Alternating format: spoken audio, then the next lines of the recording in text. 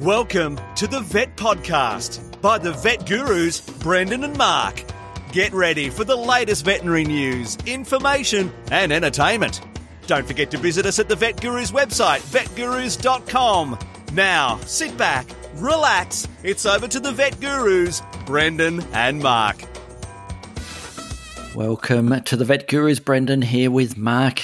As always, episode 148, Friday, August the 7th, 2020, 148, Mark, 148.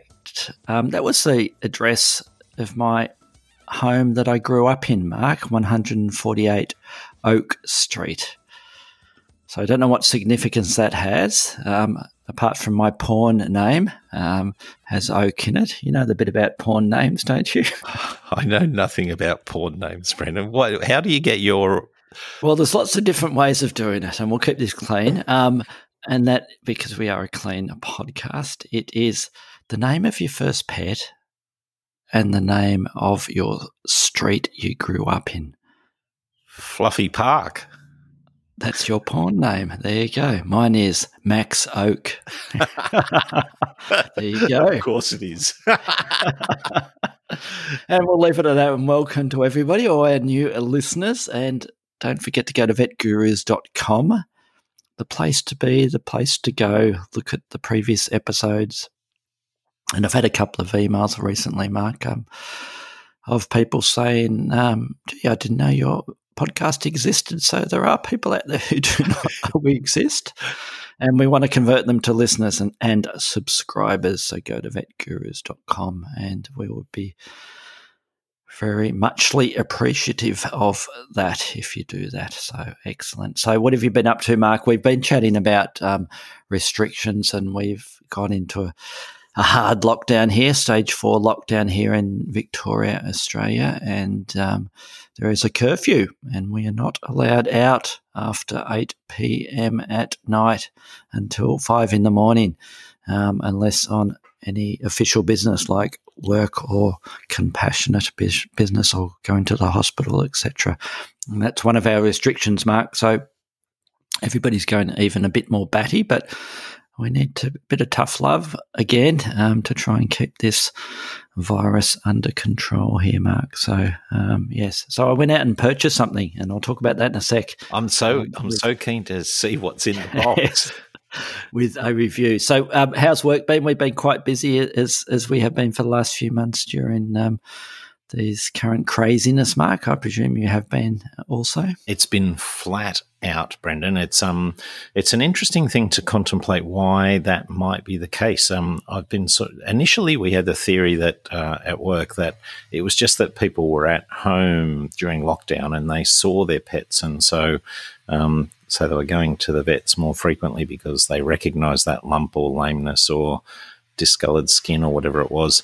But I think there's a number of other factors that go into it as well. I think the government subsidies, the job seeker and job keeper have added a little flush of money to people, and I think there's something like, if I remember correctly, 100,000 Australians have accessed their super over the last 3 months, and so that's a big bit of cash. And I'm sure while most people are putting that money, into essentials, rent and food or whatever, that little flush of cash is disposable income for some people, and they're more likely to spend that disposable income at the vets. I think when things tighten even further in a few months, it's going to be tough. But we're busy as at the moment, Brendan.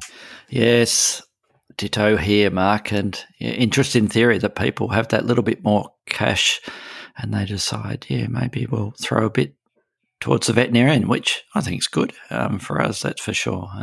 And we are seeing a lot of new clients, yes. So I don't know whether you are as well, Mark, and these are unwell patients. They're not just health checks. So I don't know how that fits in with the whole scheme of things. But we'll see how it pans out. And speaking of being flush with cash, Mark, this episode is going to air, the day before my birthday, the 8th of the 8th. And as you saw, I sent you a picture just before we started recording of a gift-wrapped present, a big box, Mark, a big box which had Happy Birthday, Brendan. Had a lovely bow on it too.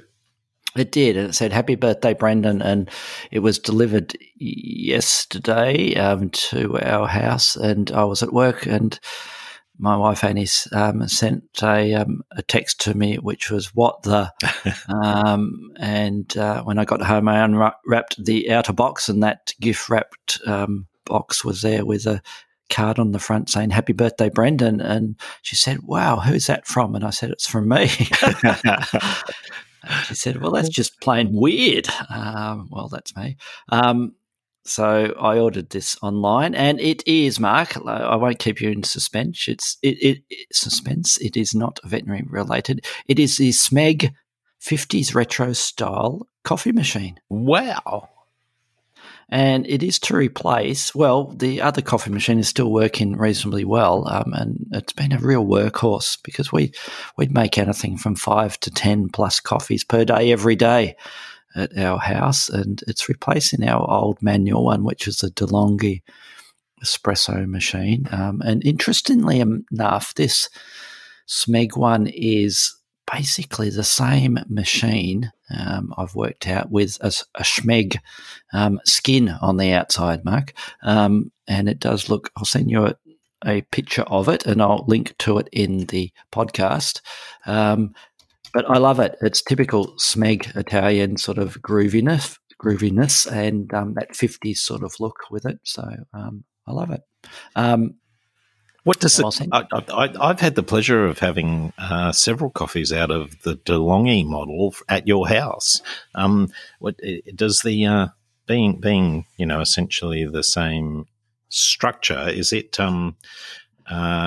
is it as good? I'm asking. Yeah. It does look good too. You've just sent me a picture, and my goodness, it is pretty snazzy, isn't it? It's a bit of a work of art. And I bought the red colour one, Mark, because it's faster at making coffees, of course. Although I think Annie wanted the pale blue model, but there was only a black or red one available when I looked online, so I got the red one. It's some minor differences compared to the DeLonghi. The group set, the little handle that you put the coffee in and tamper it down, is a lot heavier. It's a lot more robust, so it is a better quality there. But apart from that, it's basically the same machine with the Smeg sort of style in there as well. And yes, it does make a good coffee. So, but they're only as good as, I was going to say the barista, but that's probably not right. They're only as good as the coffee, so I think it's important that you, in my opinion, you get beans and you grind them yourself. That makes a huge difference rather than getting the already ground beans, Mark. I think that's one of the key things. So I'm enjoying it, although it's still early days, and I've cleaned out. I've descaled the DeLonghi and I've just put it in the spare room. It's still going strong, but it was starting to be a little bit temperamental, but that's after about 5 years, Mark, of 5 to 10 plus coffees a day. So it was a real workhorse, and I'm hoping the same will happen with this one, except with more style, Mark. So that's my review. I'll be looking forward to a Magic when I come down to Melbourne next. Yes, a Melbourne Magic, and that might be a while off, Mark. So that's my review, the Smeg Retro Coffee Machine, and I'll put a link to it in the show notes, vetguru.com. 9 out of 10, Mark, 9 out of 10. Wow. Providing it doesn't collapse and stop working within the next few days. Yes, so that's my review, Mark. We've got some news items. Do you want to jump into your one first? I do want to jump into my one first. I have a story from Sydney University, Brendan. It's about one of my favourite animals. I always, whenever I go diving and I see these guys, it is a top dive.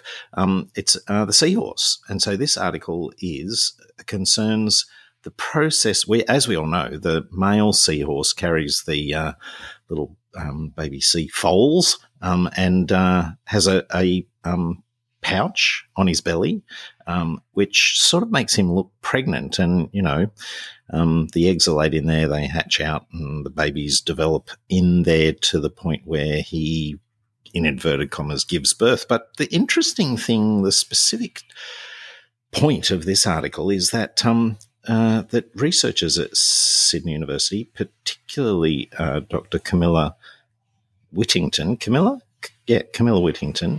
and her team have discovered that the wall of the pouch in the male seahorse actually transports specific nutrients to the developing babies during the pregnancy. And so, in a sense, these male seahorses not only have a pregnancy in inverted commas as the babies grow, but they also have there's growing evidence that it's a type of placenta that supplies the nutrients to the babies. So it's very interesting how the parallels between reproductive processes and reproductive responsibilities, how they're analogous between different phyla, different levels of evolution. I like the pic of that male pot-bellied seahorse, Mark. It reminds me of a few people I know. If his face was a bit redder, I know who you'd be talking about. Let's not go there, Mark. Let's not go there. Yes, interesting article, and I think we were querying whether Dr. Camilla is related to a well-known Australasian wildlife veterinarian, Mark. Perhaps you can do a bit of a search while we jump into the next news story, Mark, which is one that I found because it related to a series I just recently watched, Mark, and it's about meet the scientist who took on the first Ebola scare in the US. And it's about Army veterinarian Nancy Jacks. And the reason why I found this, Mark, there was a book.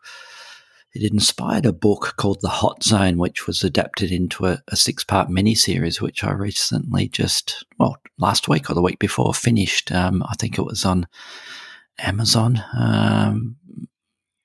perhaps, I think, made by the National Geographic Channel, but it's out there anyway. And I didn't realise until I started watching it that it was about starring a veterinarian, Mark. So it was it piqued my interest, and then I went and looked up about Nancy and her Ebola scare. A very interesting story. The actual series, if you see it on Netflix or YouTube or whatever, I enjoyed it, but it wasn't great. I don't think the acting was fantastic, but the actual story was certainly worthwhile. And it was about 30 years ago when it was about a lab facility for monkeys in Virginia in the USA, and they had a variation of the Ebola outbreak there. They thought it was Ebola Zaire, which was a really nasty one strain, and it didn't end up being that one. And they've named it the Reston, I think, which is the name of the lab, Ebola virus, the strain that was discovered there, Mark. And it just chatted, and the article, and I'll link to the article where they have a bit of a chat to the Army veterinarian. She's a pathologist, and a little bit about her job and how she ended up being a veterinary pathologist as well. And she joined the Army and then sort of fell into pathology there and just happened to be around at the right or the wrong time for this outbreak with these monkeys. And they were also infected with co-infection with not just the Ebola strain, but also the simian virus as well, which confused the investigators when they were trying to track down what they had racing through the laboratory there, Mark. So it's I think it's an interesting story, and it's something that I think at some stage I might try and go and find the book and read the book called Hot Zone. Did you know about this, Mark? I didn't know this specific example, but it is amazing each time that we, these dangerous viruses that are almost always zoonoses that start outbreaks like this, veterinarians play such a critical role in so many steps, don't they? It's really harkens back to the whole One Health thing, and who would have predicted before this that a US Army veterinarian working at a research station in America would have to deal with a variant Ebola strain. It's veterinarians, they need to be everywhere, mate.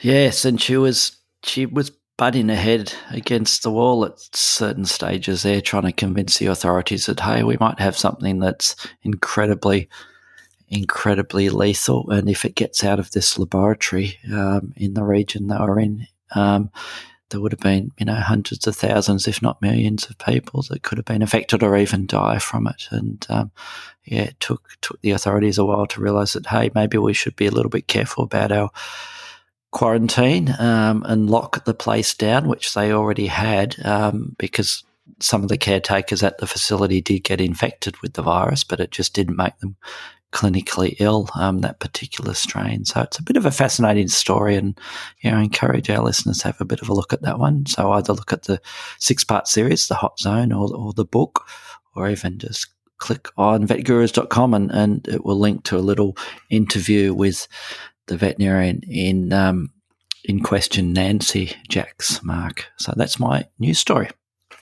Excellent, my friend. Now, Mark, you wanted to chat about, you wanted to have a bit of a quick summary of a particular procedure. Well, I know we've had a talk about urinary tract disease in our small herbivores before, and we've talked about sludge, but I just did want to, we've had a few of these cases lately, and I just did want to talk about some specific aspects of the procedures that we do with them. I'm sure you do. And what is that procedure? Yes, and what is that procedure, Mark? So we wanted to chat about, or you wanted to chat about bladder flushing, I think, yes. Especially in, mainly rabbits, I think. Is that correct? Or do you want to broaden it to our commonly seen small mammals? Well, I'm pretty keen to focus on the rabbits, but also I was going to mention a couple of things about guinea pigs as well. So why? Do you do this very often? Is it something that you think, as an exotics vet, that you need to know how to do, Mark? I think you do, Brendan. I think that I would be a little bit careful, because I don't think every rabbit that has some sludgy urine needs it flushed. I think you've got to look at the bigger picture, and we all know that calcium carbonate crystals in the urine is normal for our small herbivores, the guinea pigs and rabbits. And so just because it's there, it doesn't mean automatically that you've got to get into flushing the bladder. And similarly, even if there's the beginnings of pathology, I still think that my first tactic with these guys is to really increase their exercise, increase their mobility, and increase their hydration. That's sort of like my first step. I think that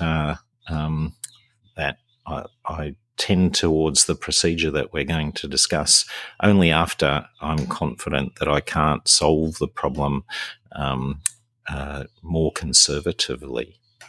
Yeah, because we certainly see lots of rabbits, don't we, that have a bit of milky urine or slightly sludgy urine, but clinically they're fine, and we need to differentiate ones that are unwell or uncomfortable with urinary issues that we do consider flushing the bladder if things like rehydrating them and getting them hopping around a bit more don't help, and adjusting other things, parameters like diet, etc., that may have some influence on it.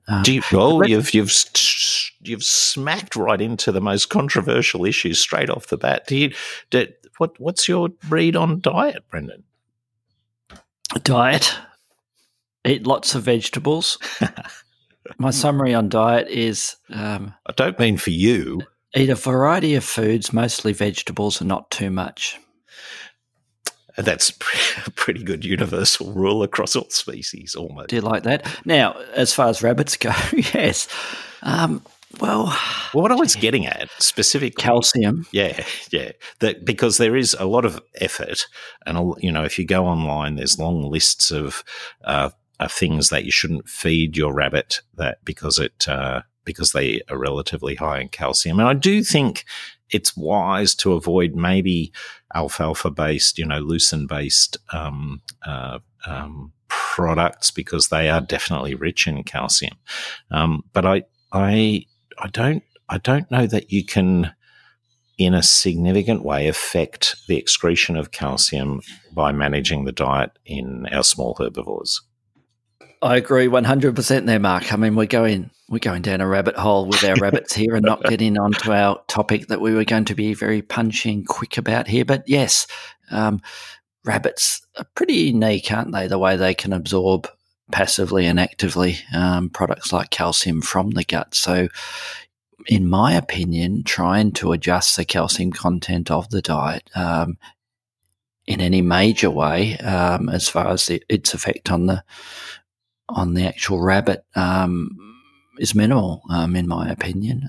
So I agree. I don't put much emphasis on that to the clients, and I concentrate on the other things you've already mentioned, which includes water intake and trying to keep them drinking or intaking more water by wetting the vegetables and feeding them high water content products, for example, like what we do with the renal failure rabbits, to try and keep those kidneys flushing through and that bladder filling out and flushing there, Mark.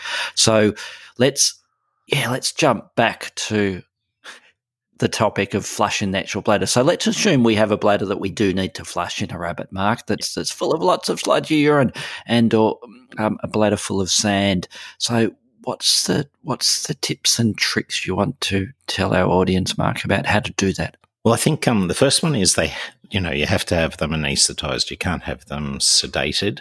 I like to use the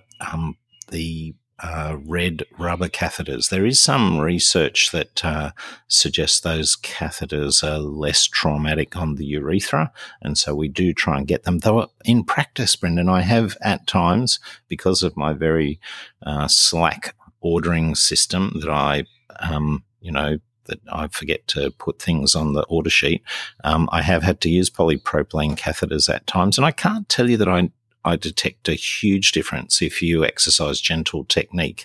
I think that the catheters, while there is evidence the red rubber ones are less traumatic, I think for a single, if you're not leaving them in place, I think the difference is less significant. I don't like to pull them in and out. I like to place them, maybe put a three-way tap on. The three-way tap tends to help me leave them in place less. If I'm disconnecting, reconnecting another syringe to fill the bladder again and then disconnecting, reconnecting, I tend to splash it around everywhere. And I think irritation and urine scalding are serious complications from this problem, and so we try and minimize that. So the three-way tap helps a lot. The placement I find the urethra is not very difficult to find. I know that if you're trying to catheterize a female dog, that can be a very hard, very difficult location to place the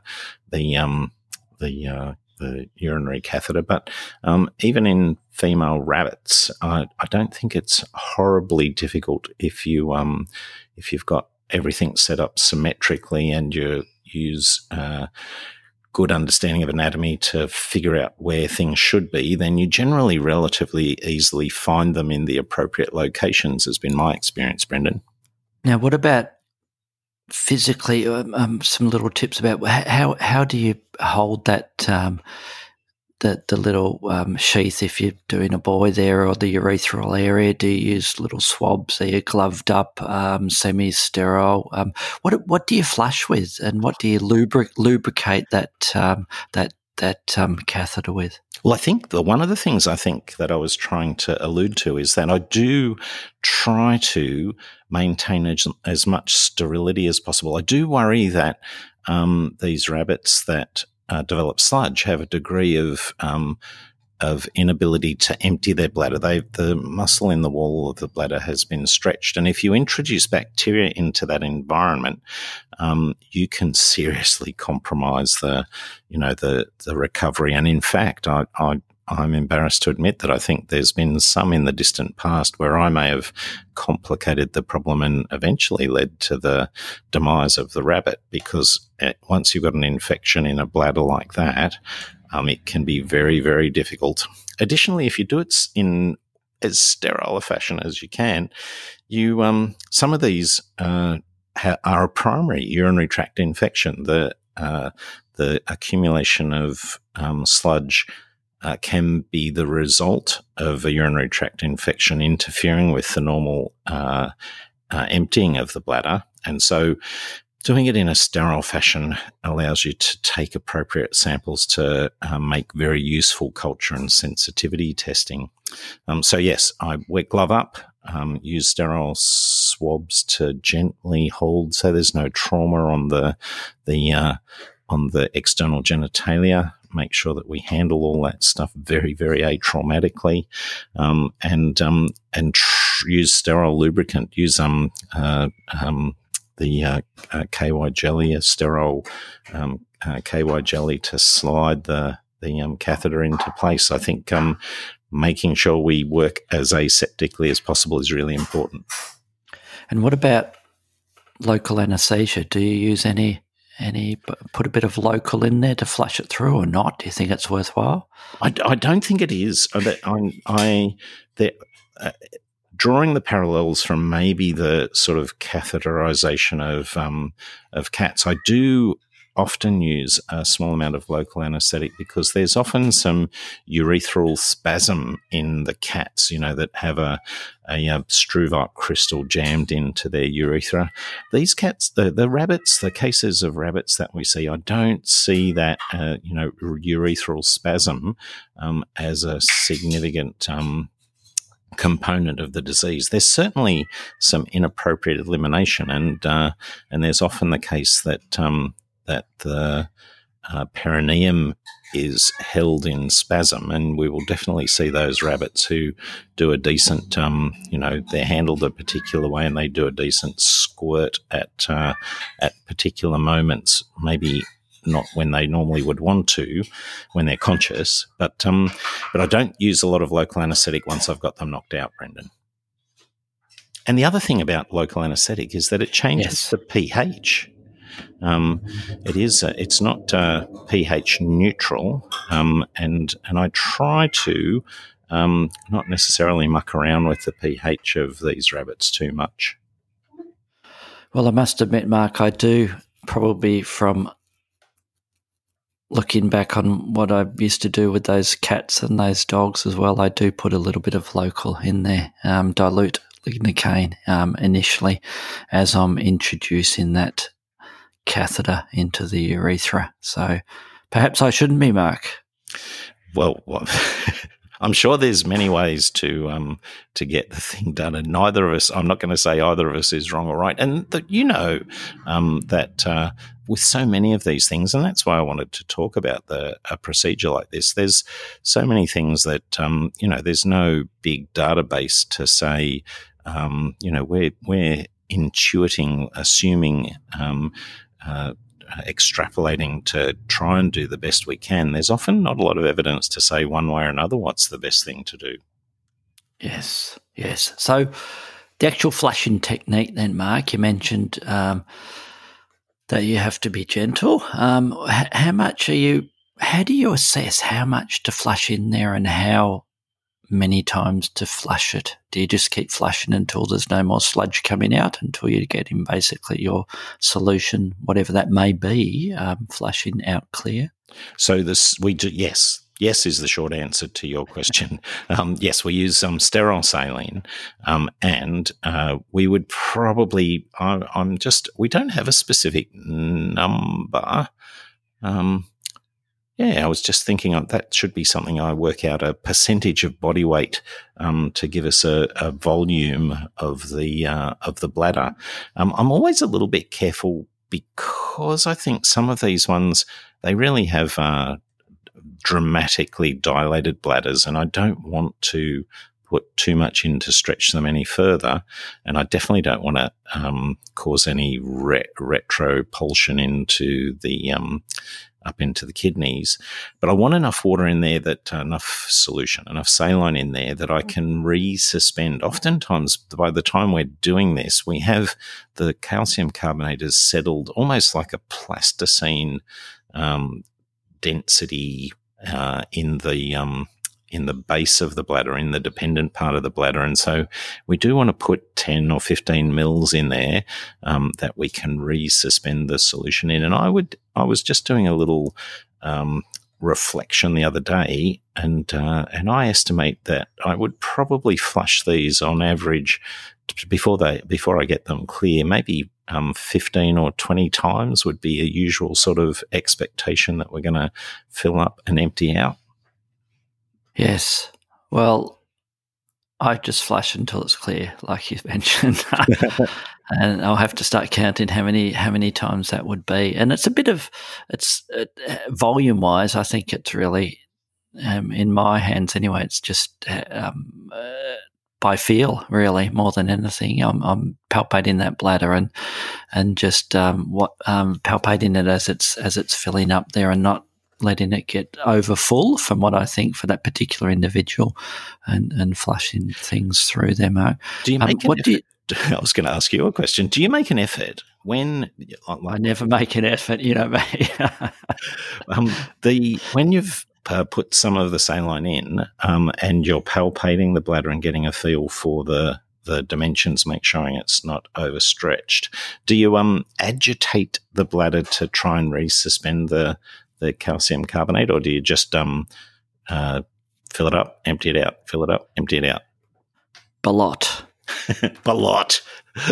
A lot of ballot. A lot of ballotment, yes. So I do agitate. I'm very good at agitating. Yeah, whether that helps that much, but I mean the theory is, isn't it, that we have that dependent sludge set in there, sediment, and we're trying to suspend it and then remove it through our flushing technique there. Pain relief, Mark. What's your sort of standard process, just quickly, with pain relief for these patients with the typical bladder flush? Well, it's great that you mention it, because I think it's foundational to the recovery, and we're fairly aggressive in that we will routinely use both opioid and non-steroidal analgesia. We'll often also add Pentosan, because I think a lot of these rabbits have spinal arthritis of one form or another, but we're fairly aggressive with both opioids and non-steroidals. As I think it is, my experience is that the rabbits are in a fair bit of discomfort when they get to this point.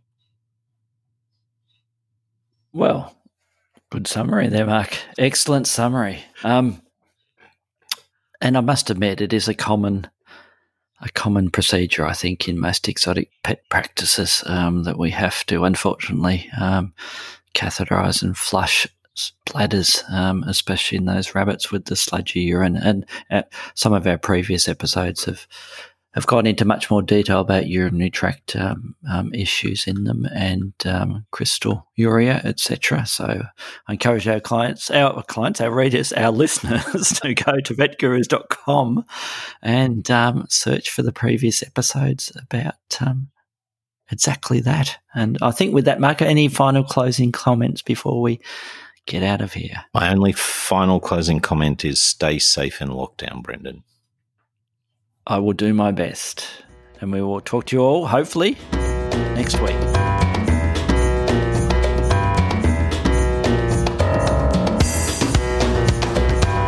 Thanks for listening to the Vet Podcast by the Vet Gurus. Don't forget to visit us at the website vetgurus.com, where you can subscribe, view show notes, listen to previous episodes and more.